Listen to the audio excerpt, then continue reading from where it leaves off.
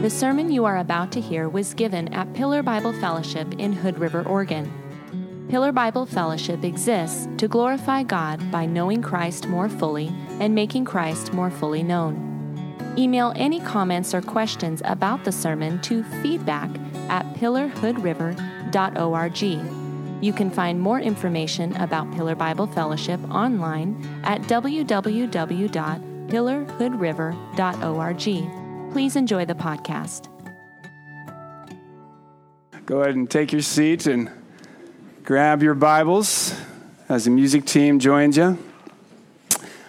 As we read from this morning, we are going to be in Ephesians chapter 5, starting in verse 15. I want to say good morning to the families at home watching online. We love you and miss you.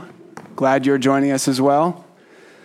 All right, let's get started. I have the normal, familiar, very trembling heart and excitement to have the privilege to bring God's word this morning. So very blessed by him and by you.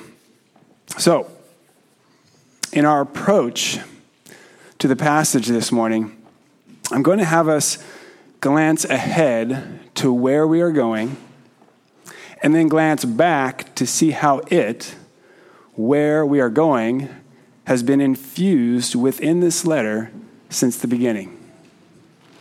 This, I believe, will help us draw out then the enriching truth awaiting for us in verses 15 through 20 in chapter 5, of which we'll be in consideration this morning. So glancing ahead now, not far around the bend is the final chapter. We're coming close to finishing our time in Ephesians. Chapter 6. And starting in verse 10, Paul says this: finally, be strong in the Lord and in the and in the strength of his might. Put on the whole armor of God, that you may be able to stand against the schemes of the devil. For we do not wrestle against flesh and blood, but against the rulers, against the authorities, against the cosmic powers over this present darkness, against the spiritual forces of evil in the heavenly places. Therefore, take up the whole armor of God, that you may be able to withstand in the evil day, and having done all, to stand firm. Spiritual realities we are fighting against. That word against is mentioned 6 times there. And why are we fighting against them?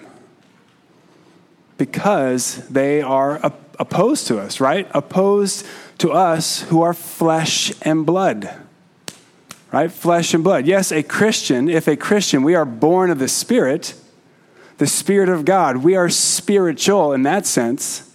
1 Corinthians 2:13, awakened by the Spirit to believe, to love, and to follow Jesus.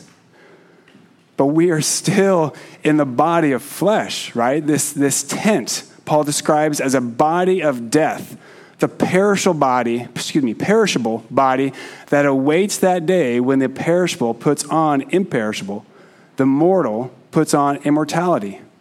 We are still awaiting that day, and therefore are still in this body made up of flesh and blood, opposed by that which is not. So in short, Christians are fighting against these spiritual forces of evil that exist where?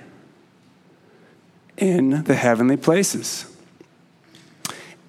In the heavenly places. And we've seen Paul infuse these spiritual realities since the beginning of this epistle. He has instilled portion after portion of it leading up to the closing of this letter. Where is this first seen? Chapter 1, verse 3.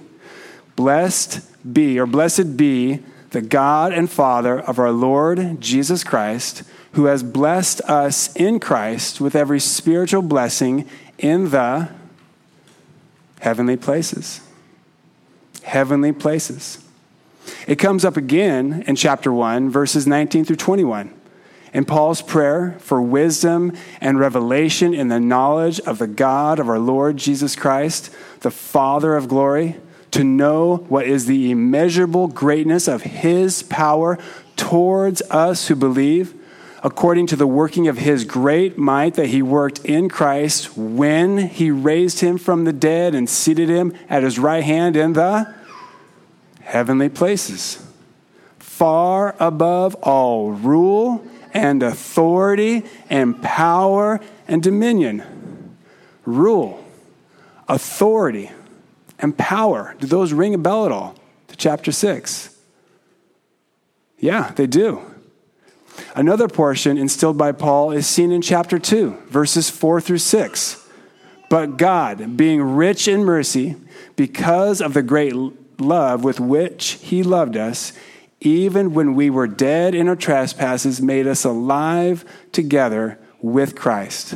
By grace you have been saved, and raised us up with him, and seated us with him in the heavenly places in Christ Jesus. Paul instills yet another, and this one's a heavy portion in chapter 3, verses 8 through 10. Noting the gift given to him, to Paul, by God, to preach to the Gentiles the unsearchable riches of Christ, and to bring to light for everyone what is the plan of the mystery hidden for ages in God who created all things, so that, now get ready, so that through the church, the manifold wisdom of God might now be made known to now check this out, to the rulers and authorities, where? In the heavenly places. Very reminiscent of chapter 6, where Paul is speaking of that which we are wrestling against, right? So now why do I draw all attention to this? We're in chapter 5. Why do I draw all attention to this?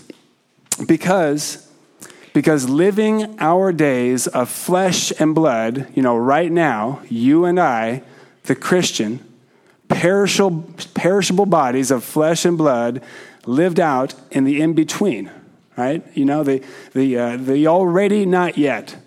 Spiritual reality, we are seated with Christ in the heavenly places. Our standing positionally being in Christ.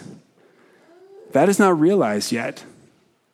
And while awaiting that day when it is realized, while awaiting it in the here and now, we are wrestling against these spiritual forces of evil in the heavenly places that are against us. They are opposed to us every day, which is also our standing positionally being in Christ.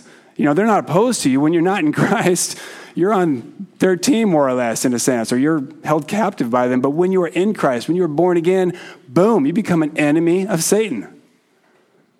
Our standing positionally being in Christ, opposed and fighting against the forces of evil in the heavenly places. And I believe, looking at this passage before us this morning, through that lens, in that context, it will help us draw out the spiritual richness in it to grab hold of by faith.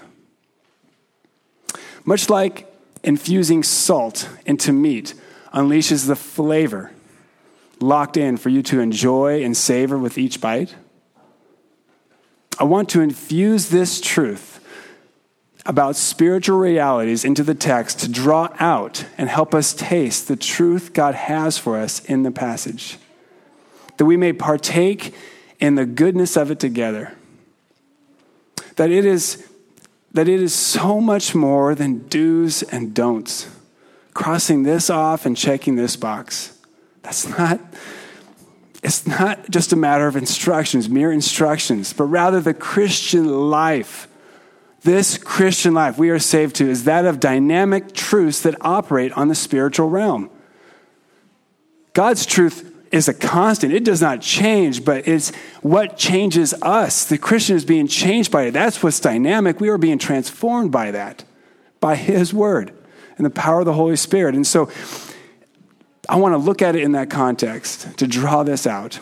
My hope is that by the Holy Spirit's help, flavor-filled truth may be released within this passage for us to enjoy and savor together as we partake it in, to digest and nourish our souls thereby.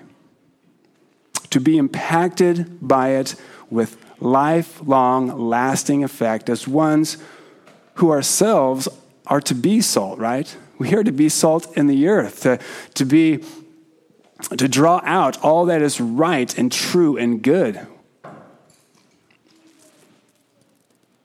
In all of our goings, in all of our conversations, living out our days of flesh and blood in the midst of these spiritual realities.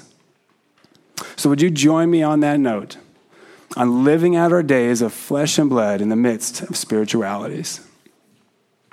And Father, I do rejoice in you and come to you humbly but confidently through faith in Jesus Christ in prayer this morning. As I am joined with my brothers and sisters, both here and at home, joined through online platform, God, us together, we love you and we anticipate to hear from you, God, because you are a God who speaks.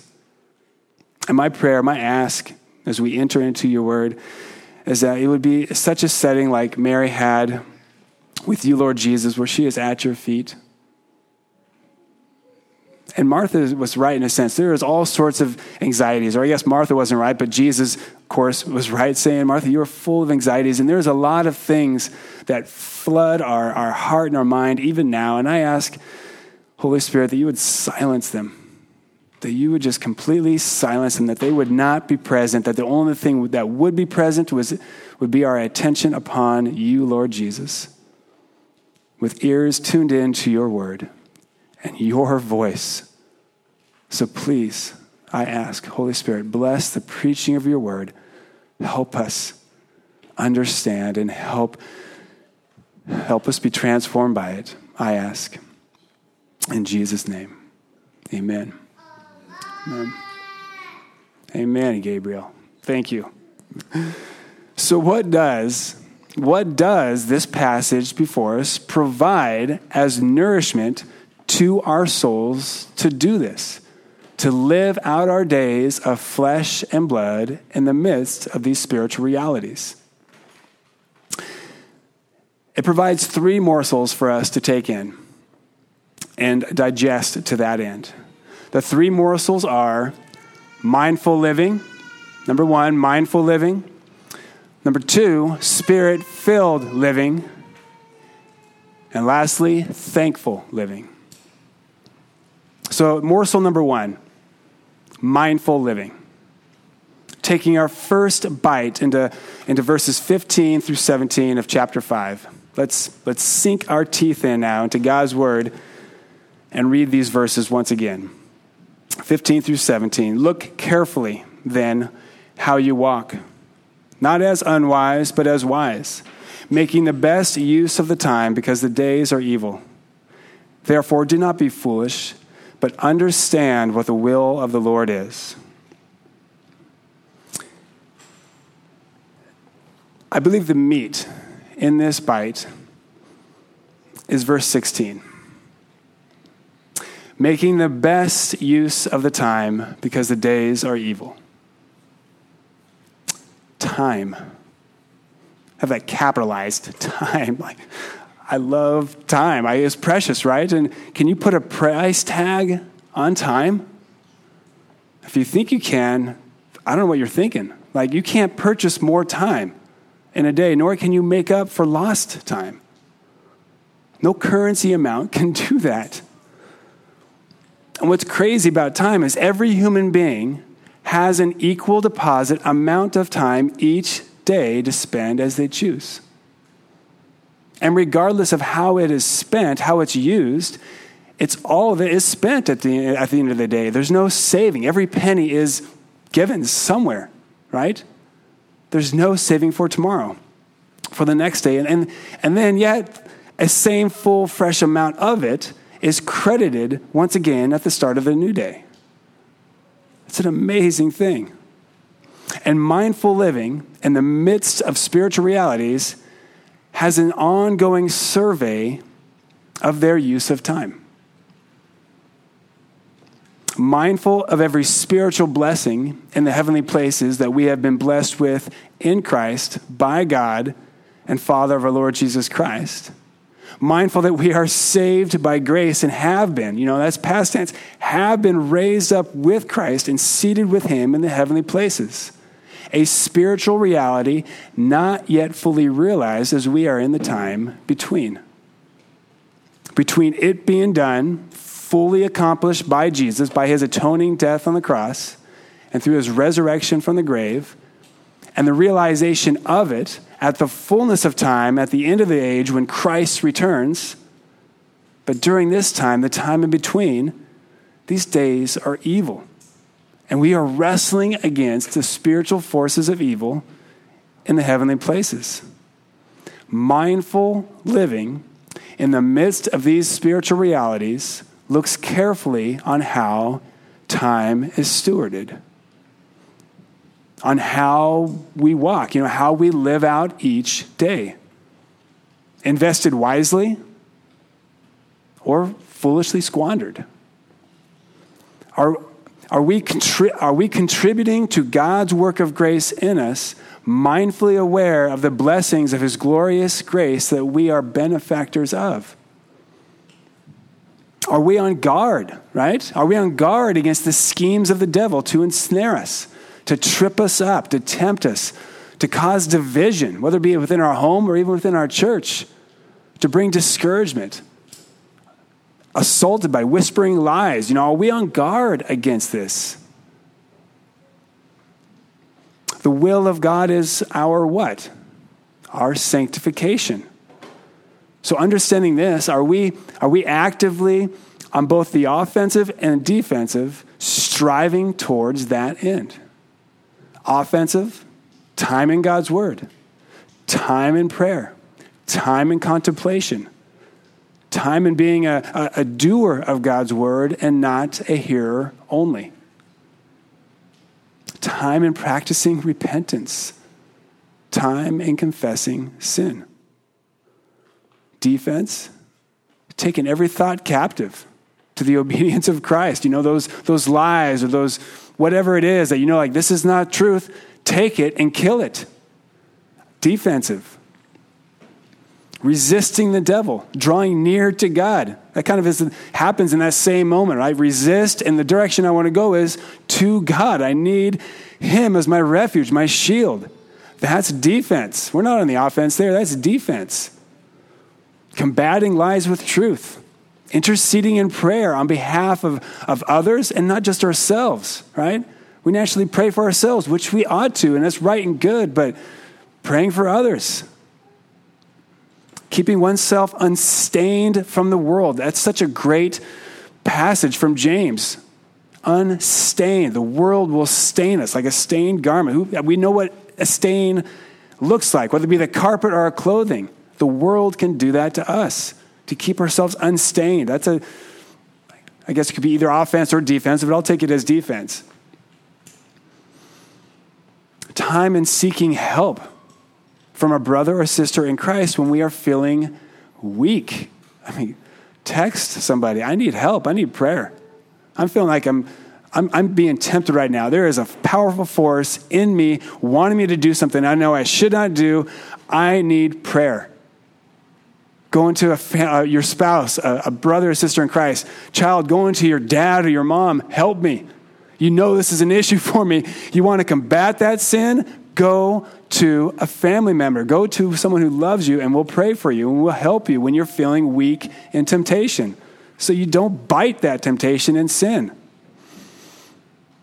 Are we making the best use of our time, for the days are evil? We had a beautiful day on the mountain yesterday. It didn't change the fact that we are living in evil days. Spiritual warfare is a reality not many Christians are mindful of. Christ has yet to return. The God of this world, Satan, is still allowed by God to oppose the church and wreak havoc on God's creation which he will increasingly do till he is blasted away by the brightness of Christ's return and forever cast into the lake of fire. The lake of fire, hell, a very real place of eternal torment reserved by God for Satan and his demons and all those who do not repent, who do not obey the truth, and who are held captive there and can only be released by the gospel of Jesus Christ. The truth, that is the truth that can set them free. That's why we are to be ambassadors for Christ, making God's appeal through us. Like, be reconciled to God. This will deliver you. They don't know that, but if they hear it, the Holy Spirit can take that. And that's what breaks through the bars of the prison that they are held to by Satan. Mindful living is aware of this and seizes every opportunity out of love and compassion, knowing where they're going. I want to set you free. And I can't, but I know who can. And we share that with them. Mindful living is always ready, looking for those opportunities. Because it hasn't happened yet, right? This is the time in between when we still can, when people can be set free. That time has yet to happen. And because it has yet to happen, we know that there is constantly an attack by Satan. Whether even, like, think of the parable, the sowing of the seed. Like, that blows my mind. The first one, Satan is there grabbing that word before it even enters his heart. He is on the attack. The days are evil. He does that. I don't take that as just an illustrative fanciness of describing what's taking place. Spiritual realities, that happens. That happens, and we need to be mindful of that and fight against that. Evil is still allowed to operate. Lawlessness is not going away until the lawless one is taken out of the way. We are in spiritual warfare. Positionally seated in the heavenly places in Christ, we who are flesh and blood are doing battle against the forces of evil who are not flesh and blood. We don't see visibly flesh and blood take that word of God and take it out before it even lands in a heart of one who is listening, one who you are sharing the gospel with. That is what we're fighting against. And what's wild is while all along, like when this is happening, when we are living life in this way and doing so, God is making known to the rulers and authorities in the heavenly places his manifold wisdom in the saving and in the preservation and in the sanctifying work of his covenant people. That verse, I know you guys probably heard me tell you that a lot, but that blows my mind when I think about that. Like what he is doing, manifold wisdom of God making known through his church that he is saving as we share the gospel and people are added to the flock of God. And that he is preserving us for who knows what is ahead, as we read about in the past of saints of old who were just slaughtered, who suffered, but suffered with, like Stephen, glowing and shining, saying, I see my king. He's standing ready to welcome me into the kingdom. I mean, that's the power of God in Stephen that awaits and is ready to help us persevere through persecution. We don't know what's coming, but I am confident in God's word and in the Holy Spirit that we will be able to stand because it's not in our strength. So all this is taking place, that manifold wisdom, like this is happening to these people. You know, the angels are looking in like, this is amazing what God is doing. That is in the in-between right now. This sanctifying work through fire where he is shining our faith, refining us, growing us in holiness. Making known to the rulers and authorities in the heavenly places his manifold wisdom. I just love that. And it's all by the power of the Holy Spirit through faith in his Son, according to his word of truth, to the praise of his glorious grace. Mindful living in the midst of these spiritual realities surveys each day in light of this in how time is invested. And the investment of time each day will certainly be different from day to day, right? Some practicalities in this. It'll be different from day to day. You know, sometimes to great degree and sometimes to little, little variation. One day may be just like full throttle forward to the praise of God. I'm sure we've had those at times, just like, just going. Well, another one to the praise of God may be the godly need to be refreshed. I just need a nap or to recreate, I need to refresh, to recoup. I mean, they're different. They're different from day to day, to rest your mind and your body.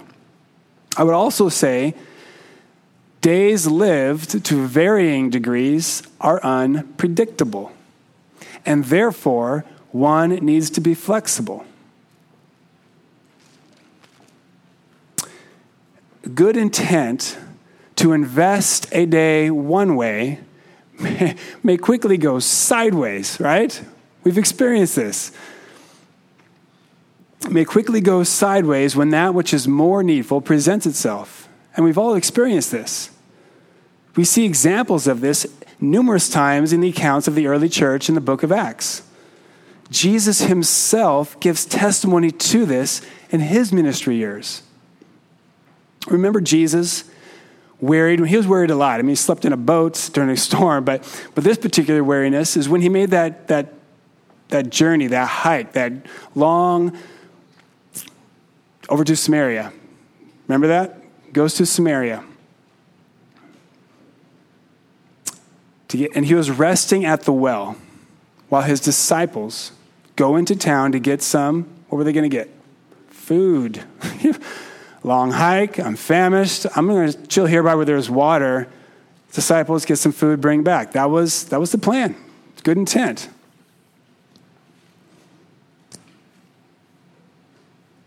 And while they were running that errand, who was Jesus speaking with at the well? That woman, right? Woman at the well. And you guys know the story. You guys are filling in some of those gaps.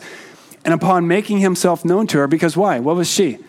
At this point, she was on the pathway to hell, right? She was enslaved and held captive by Satan. That was her destination. Jesus sets her free by sharing who he is. I who am speaking to you am he. I am the Christ. Set her free. She drops the bucket. She's getting the water from the well and immediately goes to town inviting, she's evangelizing already, like, come and see this Jesus who's told me everything about me. And shortly before the towns, now this is where we're going here. Shortly before the townspeople come, I'm not sure how much time, but short duration, his disciples return with food. They're just at the ready. That was their errand. We're going to get food. They come with food at the ready for wearied Jesus to be refreshed by. Jesus, he's wearied. He's hiked a long time and he's hungry. He needed food. And he was going to eat. That was the plan, which was a good and important thing to do. What happened? Do you guys remember the story? It's in verses 31 through 32. This is in John 4. Meanwhile, the disciples were urging him, saying, Rabbi, here, eat. I can see the disciples. Oh, but he said to them, I have food to eat that you do not know about. And I could see his disciples' faces like, what is he talking about? Like, he's just sitting there by the well. We got the food. Verses 33 through 34. So the disciples said to one another, has anyone brought him something to eat? It's like, dude, John, did you sneak him a Snickers bar? Where did he get this food? Jesus said to them, my food is to do the will of him who sent me and to accomplish his work. It was not wrong for the intent for food to be eaten. Jesus, he needed it. It, however, was trumped. It was trumped by the more needful work the Father prepared Jesus to do instead. And so we likewise ought to be mindful of the unpredictability of life. You don't know when those moments come, but they come. They come. Always ready for every good work of faith prepared beforehand by God to show up at any time for us to walk through by faith. A few more. Seasons of life also have play in our days, what they look like, don't they? Like singles, a lot of different than grandparents and how their days are spent, newlyweds, new parents, empty nesters. There's going to be variety there. There's going to be differences. Your God-given temperament, your individual makeup plays a role. God's particular calling on your life also brings influence to this. Your particular God-given abilities, various gifts, different gifts of his, they're God's gifts. He's given to his people to be used in the power of his Spirit to serve him. As Ben prayed, one body, many members. A lot of differences come into play, but each member of the body of Christ ought to look carefully on how we walk, surveying each day, being mindful of how we live our days of flesh and blood in the midst of spiritual realities. Okay. While we finish chewing and savoring this morsel, that it may be taken in and put into practice, mindful living, we come to two verses 18 and 19. They have a mystical air about them. A mystical air about them. And let's just read them through and have them speak for themselves to that effect. Verses 18 through 19. And do not get drunk with wine, for that is debauchery, but be filled with the Spirit, addressing one another in psalms and hymns and spiritual songs, singing and making melody to the Lord with your heart. What is Paul speaking of here? What do you think Paul is speaking of here? If we are living our days in flesh and blood in the midst of spiritual realities, which we are, standing holy and blameless in Christ before a holy Father God in heaven, and while on this earth, engaged in a spiritual warfare against the forces of evil, against that which is not flesh and blood, what is of vital importance? What's vital importance? Spirit-filled living. Spirit-filled living. Our second morsel to enjoy, a savory bite from in verses 18 through 19. Spirit-filled living. To be spirit-filled of him who already won the victory for us, and therefore we can be assured to defeat our foe whom we daily wrestle against in these days that are evil. In fact, just a slight glance back, mindful living is living in dependence upon the Holy Spirit to guide and direct your decisions, of your day, of your use of time. Psalm 143, let your good spirit lead me. A couple verses after verse 8 of that chapter, make me know the way I should go. That's a daily prayer of mindful living, is asking the Holy Spirit, help me. Help me know what is the best use of my time today. The Spirit that dwells within us is our guide in accordance to God's word, and who also searches our hearts, brings conviction of sin and leads us to repentance. The Spirit of God who imparts wisdom and discernment, all of vital importance. Is that the heart, though, of what Paul is speaking of here in these two verses?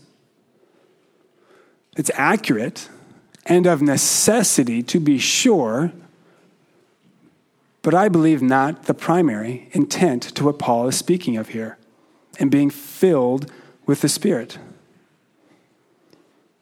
Nor is it mere instruction on how we communicate to one another, though that is involved, and in ways even participated in during our gatherings, such as this morning.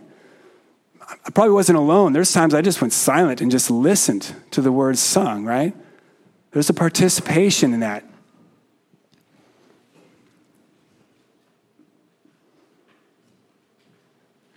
Joined in lifting our voices together to the Lord in song. It's to the Lord, but as we're singing, we ourselves also hear and are instructed by and are built up by it.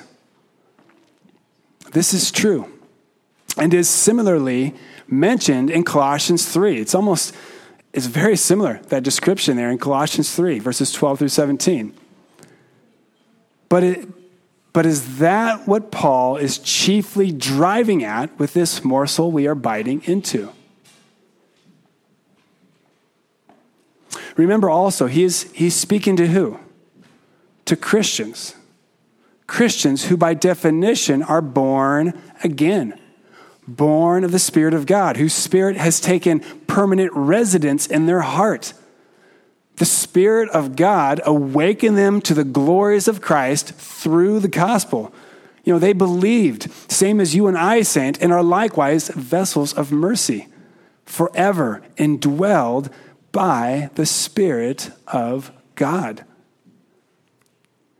Yet Paul is saying to them to be filled with the Spirit. Now, let's say even if they are growing in the fruit of the Spirit, let's give it a try. Love, there's 9. Joy, peace, patience, kindness, goodness, faithfulness, gentleness, self-control. Even if they're growing in the fruit of the Spirit, I'm having difficulty seeing how that is on point with addressing one another in psalms and hymns and spiritual songs, singing and making melody to the Lord with your heart. What is Paul speaking of here? Let's consider this by what Paul uses as a contrast not to do. Perhaps that will help. Verse 18. Let's focus on that. Do not get drunk with wine, for that is debauchery. Debauchery meaning indulgence in bodily pleasures in all of its forms. Do not get drunk with wine, for that is debauchery. Psalm 104 verses 14 through 15.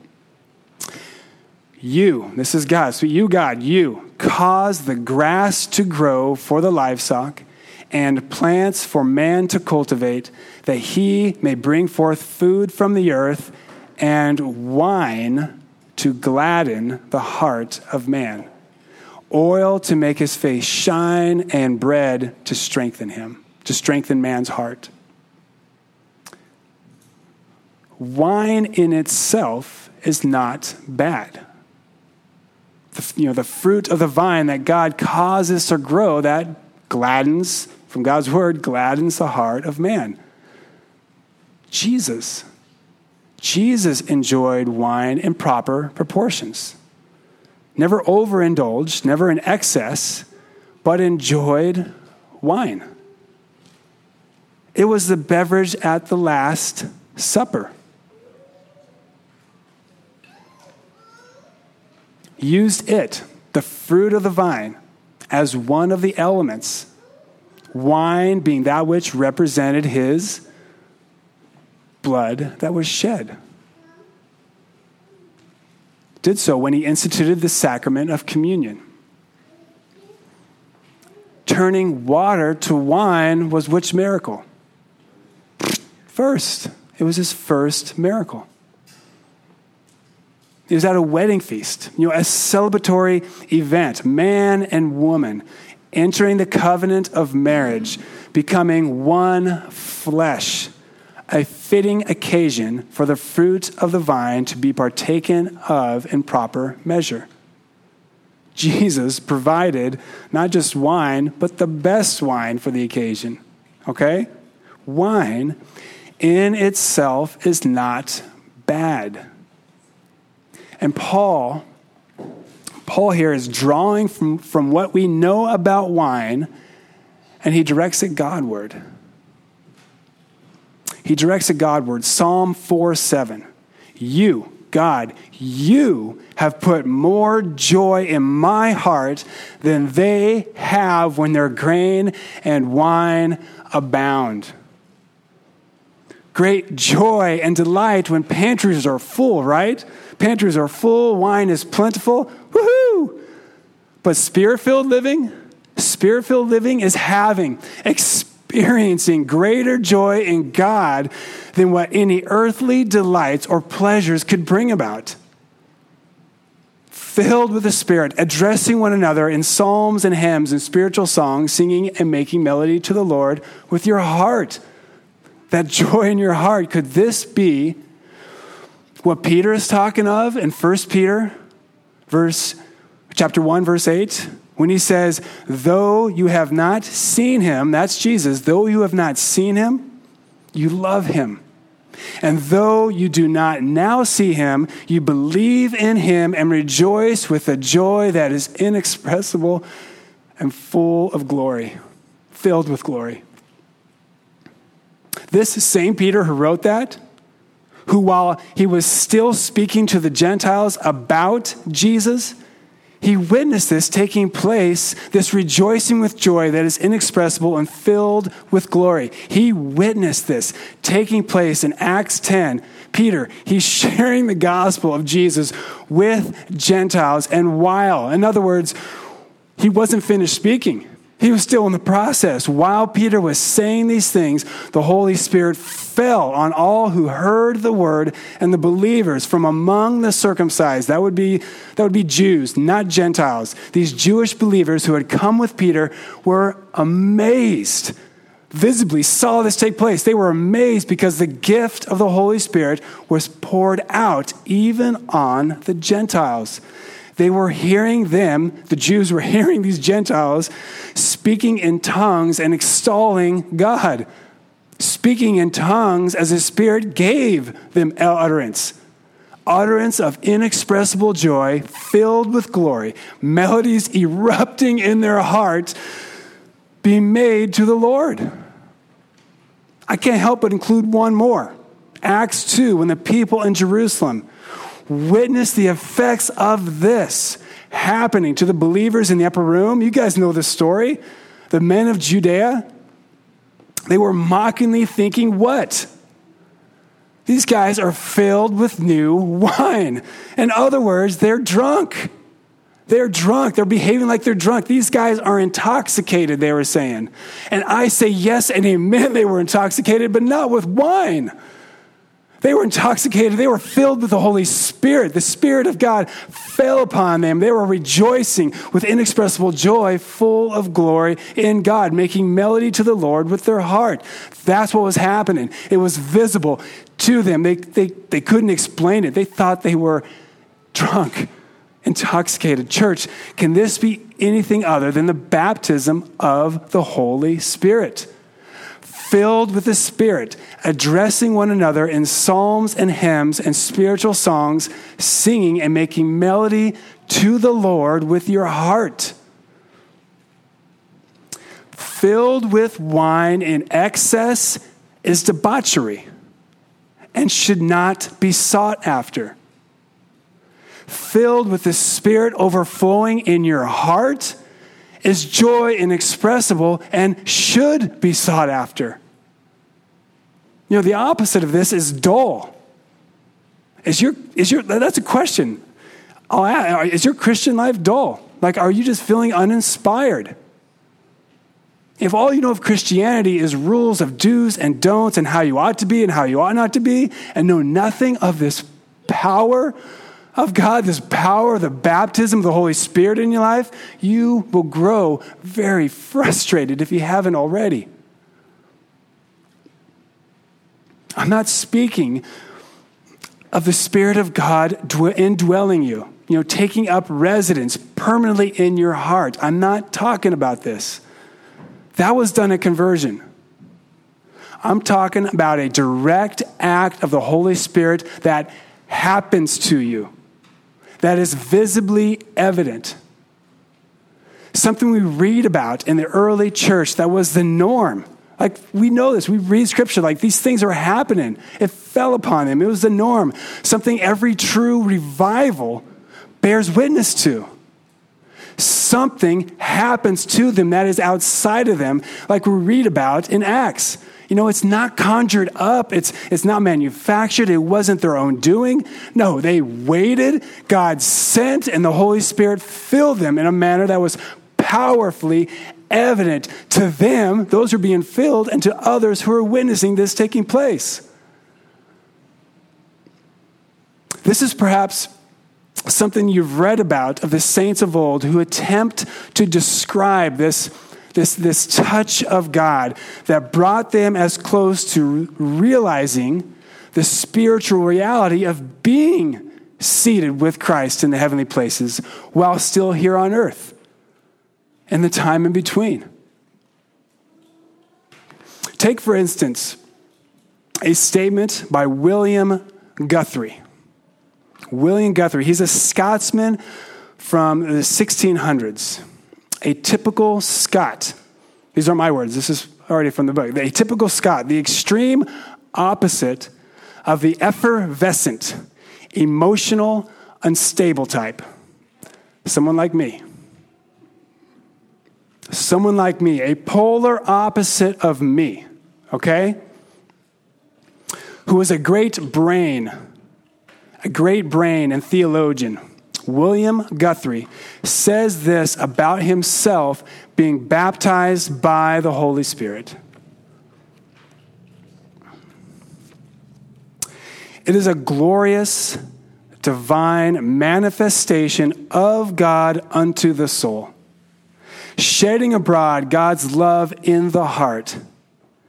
It is a thing better felt than spoken of. It is no audible voice, but it is a ray of glory filling the soul with God as he is life, light, love, and liberty. Corresponding to that audible voice, oh man, greatly beloved. Putting a man in a transport. I dig that. Putting a man in a transport. With this on his heart, it is good to be here.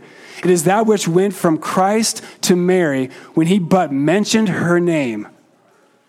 Jesus said unto her, Mary.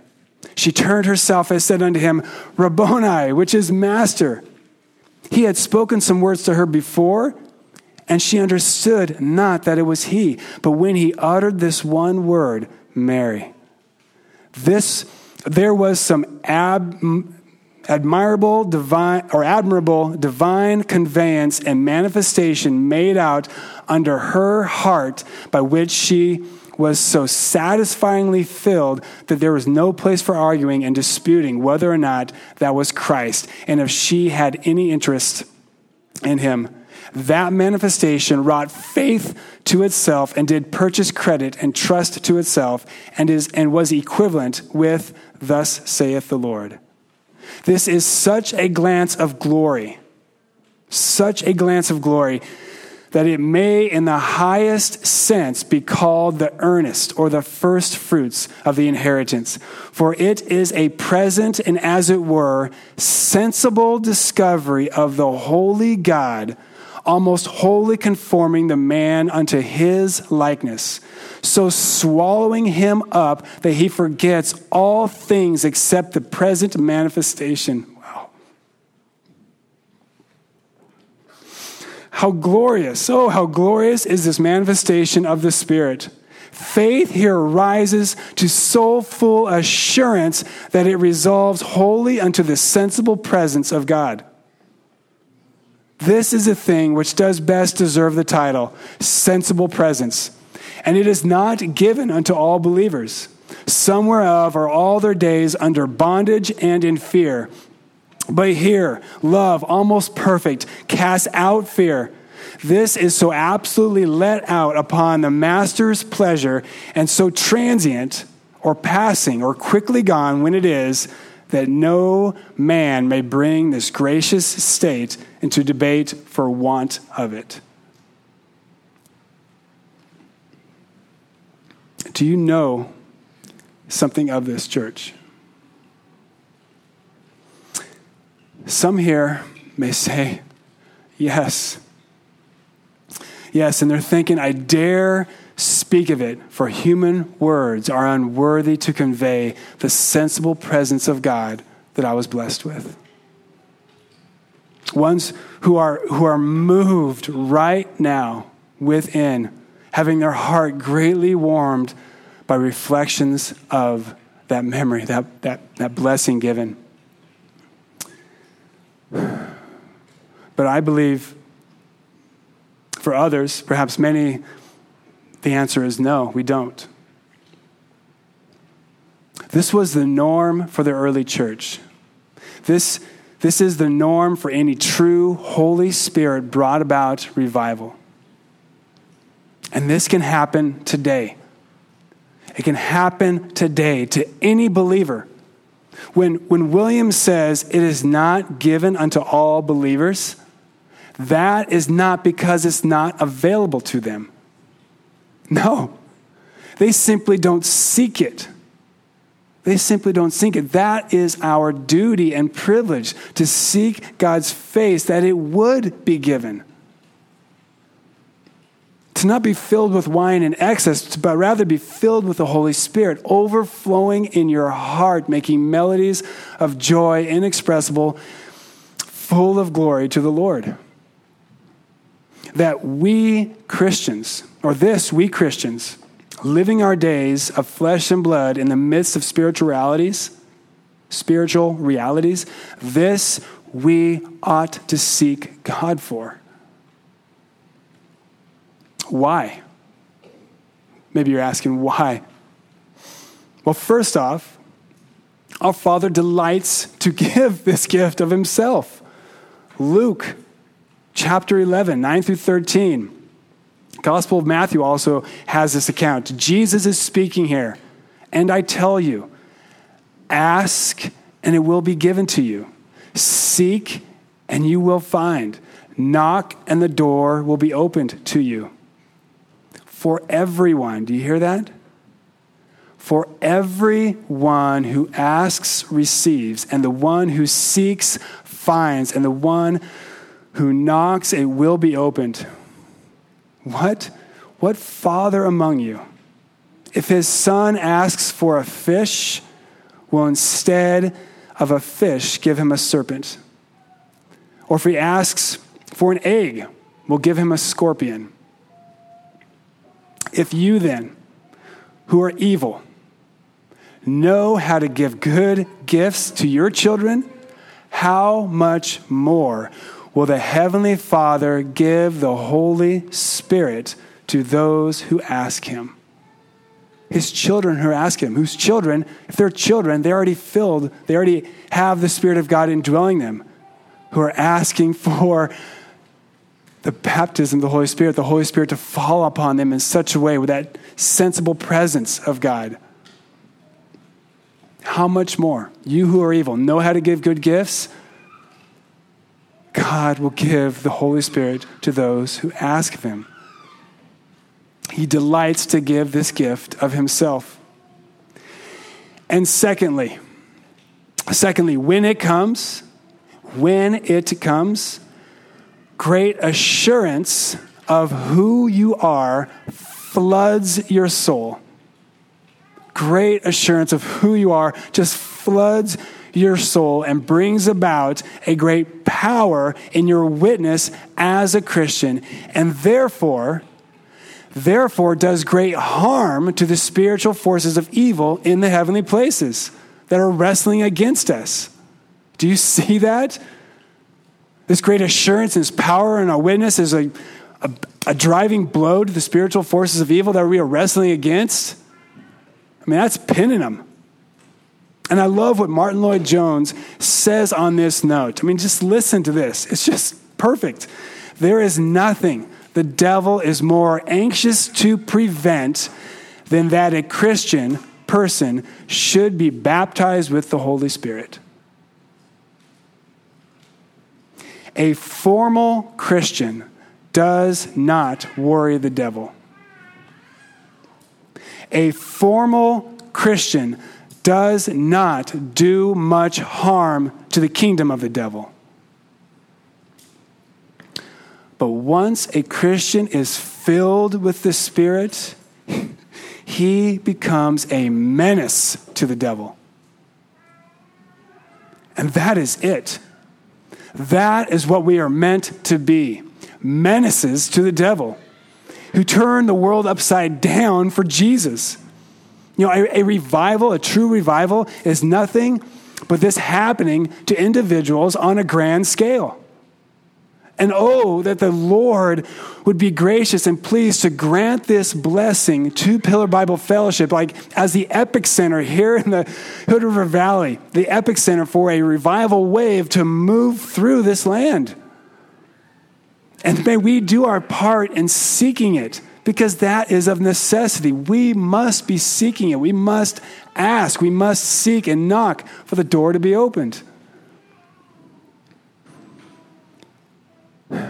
So, swallowing this morsel now, I'm being Spirit-filled. I want to offer some savory instruction about seeking it.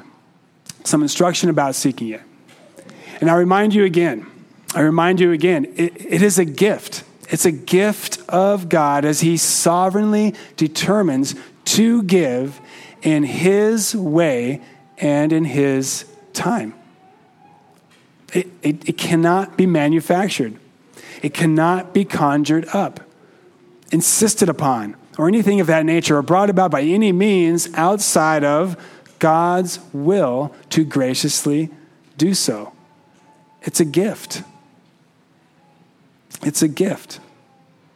And we are to seek it with persistence. Seek it with persistence, with an urgency, and not be spasmodic about it.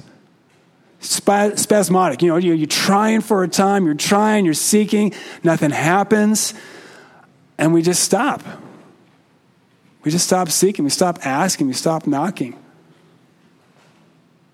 And then we pick it up again. You know, sometime later when we get re-inspired, you know, to do so, and then yet we just stop again after not receiving it. That's not the way. That is not the way. We must be like Jacob, who wrestled with God all night, saying, I will not let you go until you bless me. I'm not going to stop. That's the urgency. That's the element of necessity to receive it, that you are tenaciously unrelenting in your pursuit of God. I will not let you go. I am going to bother you and bother you and bother you and bother you until you give this gift that you promise to give to those who seek, ask, and knock for it. And to meet right alongside that is we must be patient, right? We must be patient, for it may come in a moment. We've seen that in the accounts, but it also maybe days or years and times in between, and any time in between. And there is also no knowing. There is no knowing, and so we must keep on keeping on and not become discouraged as we wait by either the time of duration nor where he takes your hand and leads you through in life, preparing your heart for it. Because that's a part of it as well. He'll prepare your heart for it, to be fit for it. As the hymn puts it, near, my God, to thee, near to thee, even though it be a cross that raises me. Like, Lord, if that's the case, you are worth it. So be it. So be it, as long as it comes, as long as it brings me nearer to you. I want this assurance. I want this power in my life to have a powerful impact against the forces of evil, to knock them down when they confront me. Not me, but you in me that has this assurance and power to do so. I'm willing to go where you would take me, just so long as you take me to you. The final two in seeking. Abide in him. Abide in him, meaning you are seeking God in his word regularly and spending time in prayer to know him and in the power of his Spirit to walk in the same way in which Jesus walked, bearing fruit in keeping with repentance when you don't. That's got to be involved as well. Obedient living, seeking God in his word, spending time in his word, repentance when sin is convicted of, confessing it. That's got to be there. And most important of all, you are not to seek the gift, but the giver. You are not to seek the gift, but the giver. We are to seek God, to know him and his love for us, to be strengthened with his might, to be able to comprehend his love for us in Christ Jesus. If you are seeking the gift itself, it will not come. If you're seeking just the gift, it will not come. We are to seek him, our Creator, our Heavenly Father, the one and only true living God who is blessed forever. He is faithful and trustworthy to come through on his promises, and he is so worth it. Our last morsel this morning, as mentioned earlier, on living our days in the flesh and blood in the midst of spiritual realities. And that is thankful living. Thankful living, supplied for us in verse 20. Let's go ahead and take it in, starting off in verse 18 again. And do not get drunk with wine, for that is debauchery, but be filled with the Spirit, addressing one another in psalms and hymns and spiritual songs, singing and making melody to the Lord with your heart, giving thanks always and for everything to God the Father in the name of our Lord Jesus Christ. So being our closing point, let's take this morsel together. Let's take this morsel with the others, kind of like a dinner plate, mixing the food together, having the flavors interact with one another to create a new flavor experience. And I know for some of you, food can't even touch one another, right? Got to keep in their place. Trust me, though, if you haven't ventured there, mixing food together, discoveries await, amazing discoveries. So when you're ready, it's okay to go there. But this last morsel of thankful living, we're going to blend with the others, for they do work together. When we're mindful of every spiritual blessing in the heavenly places in Christ that we have been blessed with by God and Father of our Lord Jesus Christ, and that though we wrestle against the forces of evil in the heavenly places that are not flesh and blood, Jesus our King, the one who equips us with strength for the battle, Psalm 18:39.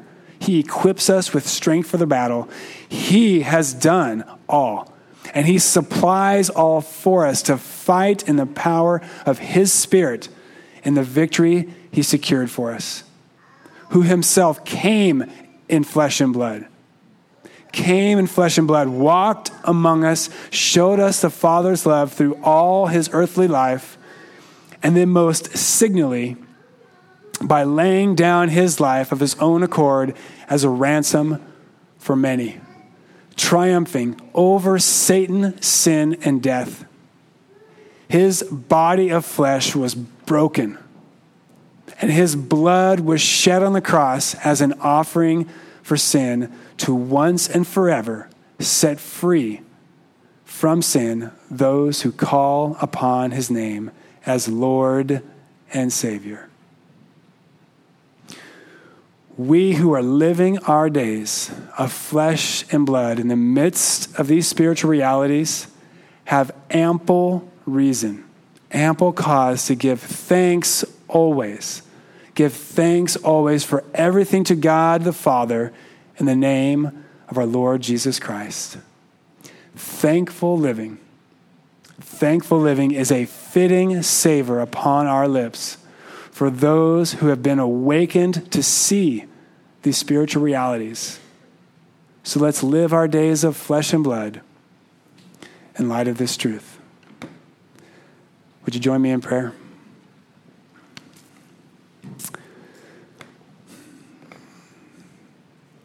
Heavenly Father, as we come now to the time of the end of your word preached, the meal, the portion you had for us, I'm reminded of how mindless and empty and dark life was before the gospel of Jesus Christ shed light on the truth and opened eyes to see and to set free.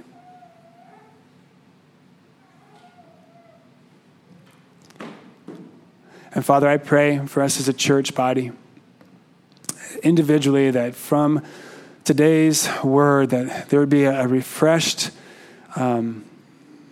awareness to put that into practice, mindful of who we are through faith in Jesus Christ, these spiritual realities, that these are standing, our position before you, and very much aware of these evil forces that are opposed to us, that we are fighting against each and every day.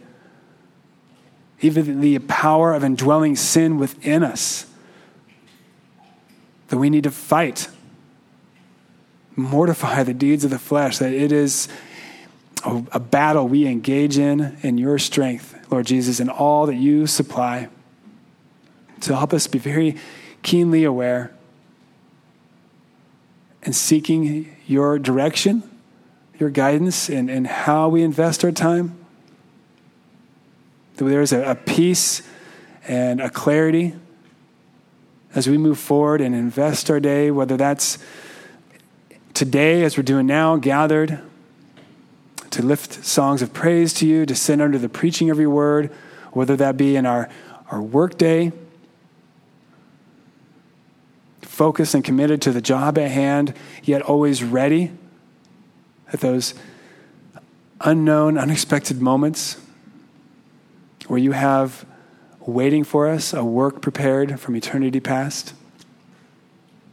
And this would apply also within the home and in the school place, whether school is within a school building or a home under the teaching of mom and dad.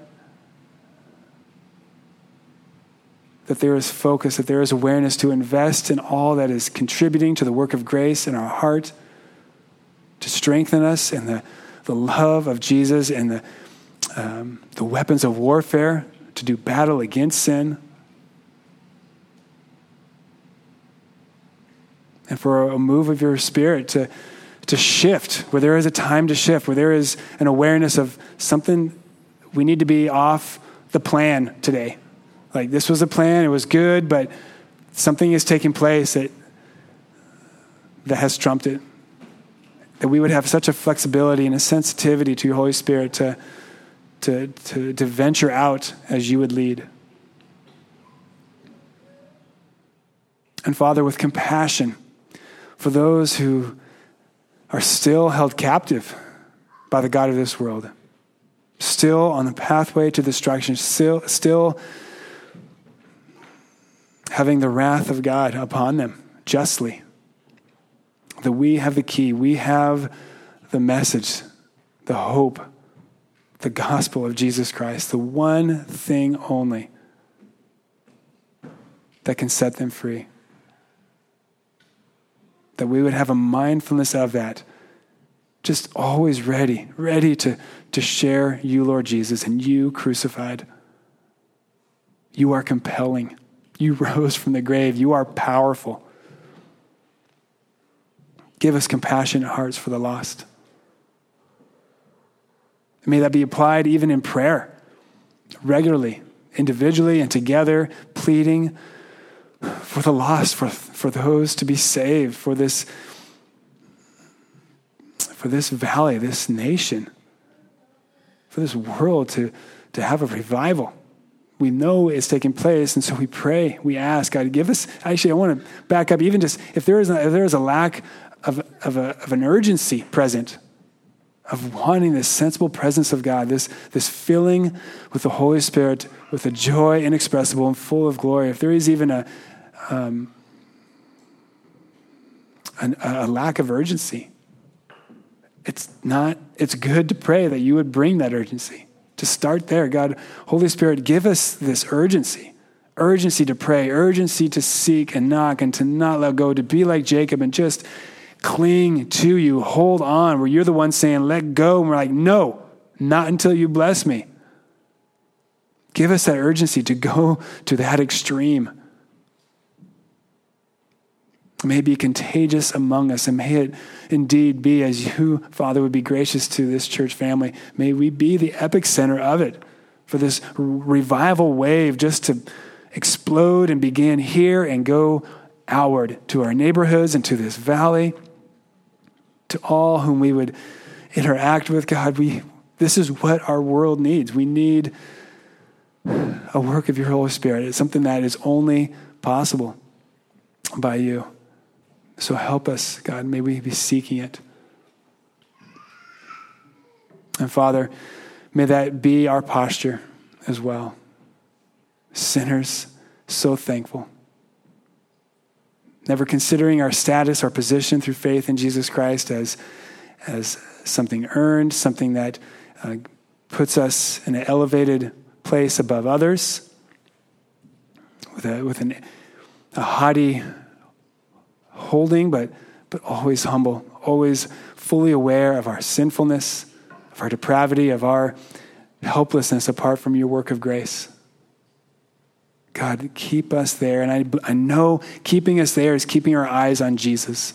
God, keep our eyes on you, Lord Jesus. May you be whom we concentrate on and seek after and long to be close to spend every moment with. That we would be marked as a thankful people. God, we are so well loved by you. We rejoice in our King and our God. We thank you for this morning, this time that we've gathered. And we ask this all in the name of our risen Lord, Jesus Christ. Amen. Thank you for listening to this sermon from Pillar Bible Fellowship.